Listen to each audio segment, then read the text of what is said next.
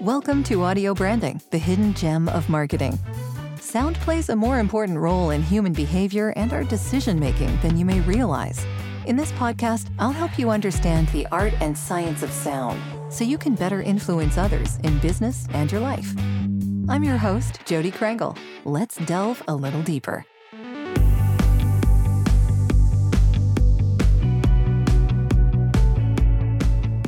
During my last episode about sonic tactics, I talked about different audio strategies that animals have developed for hunting prey and escaping predators, whether they're orcas using tail slaps to stun schools of fish, or moths evading a bat's sonar with their clicks. As it turns out, some of those strategies are surprisingly similar to the sound tactics we've been using on the battlefield for centuries. This week, I'll be delving deeper into how those same sonic strategies have played an important role throughout the history of war, from ancient Roman war pigs to inflatable army tanks.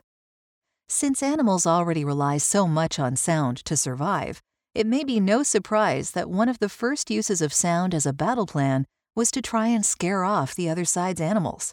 Perhaps the most fearsome mount ever faced in antiquity was the war elephant. They were the tanks of the ancient world, massive and nearly unstoppable during a charge. But elephants are skittish, and it didn't take long for their enemies to stumble upon a sound that would send even the bravest pachyderm running: the squeal of a pig.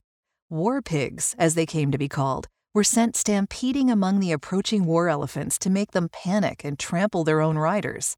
To counter this gambit, elephant trainers began to raise pigs alongside their war elephants, so they'd grow accustomed to the sound.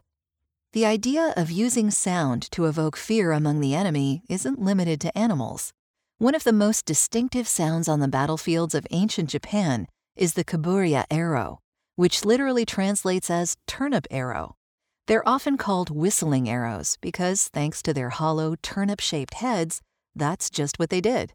The sound of a kaburya flying through the air was believed to dispel evil influences, and they were used as signals to announce each army's arrival on a battlefield. While their use by samurai started to fade after the 12th century, such arrows were also used by bandits to signal their approach all the way through the 20th century. Want to hear what one sounds like?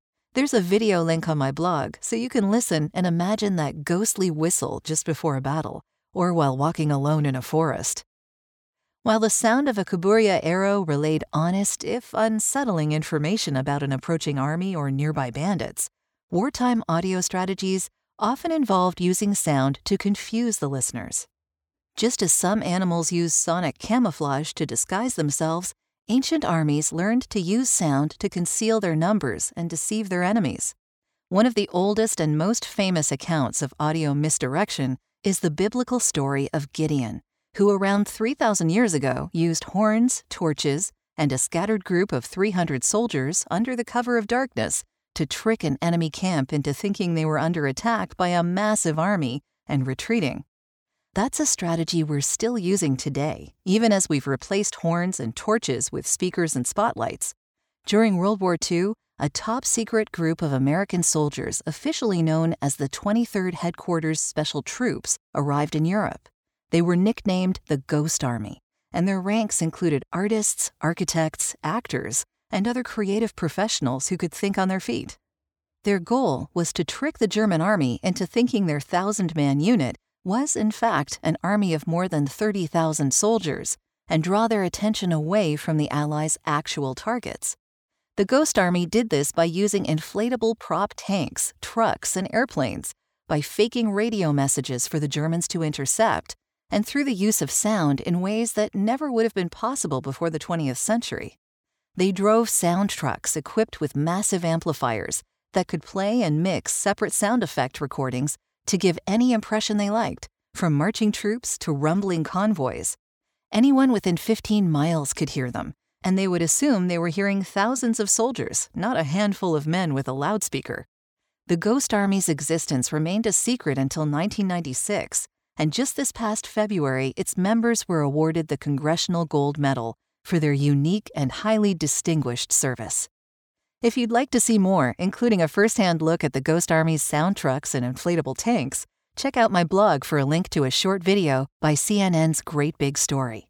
Sonic deception has proven vital when it comes to conflict, whether it's animals surviving in the wild or human beings using sound tactics to turn the tide of a battle.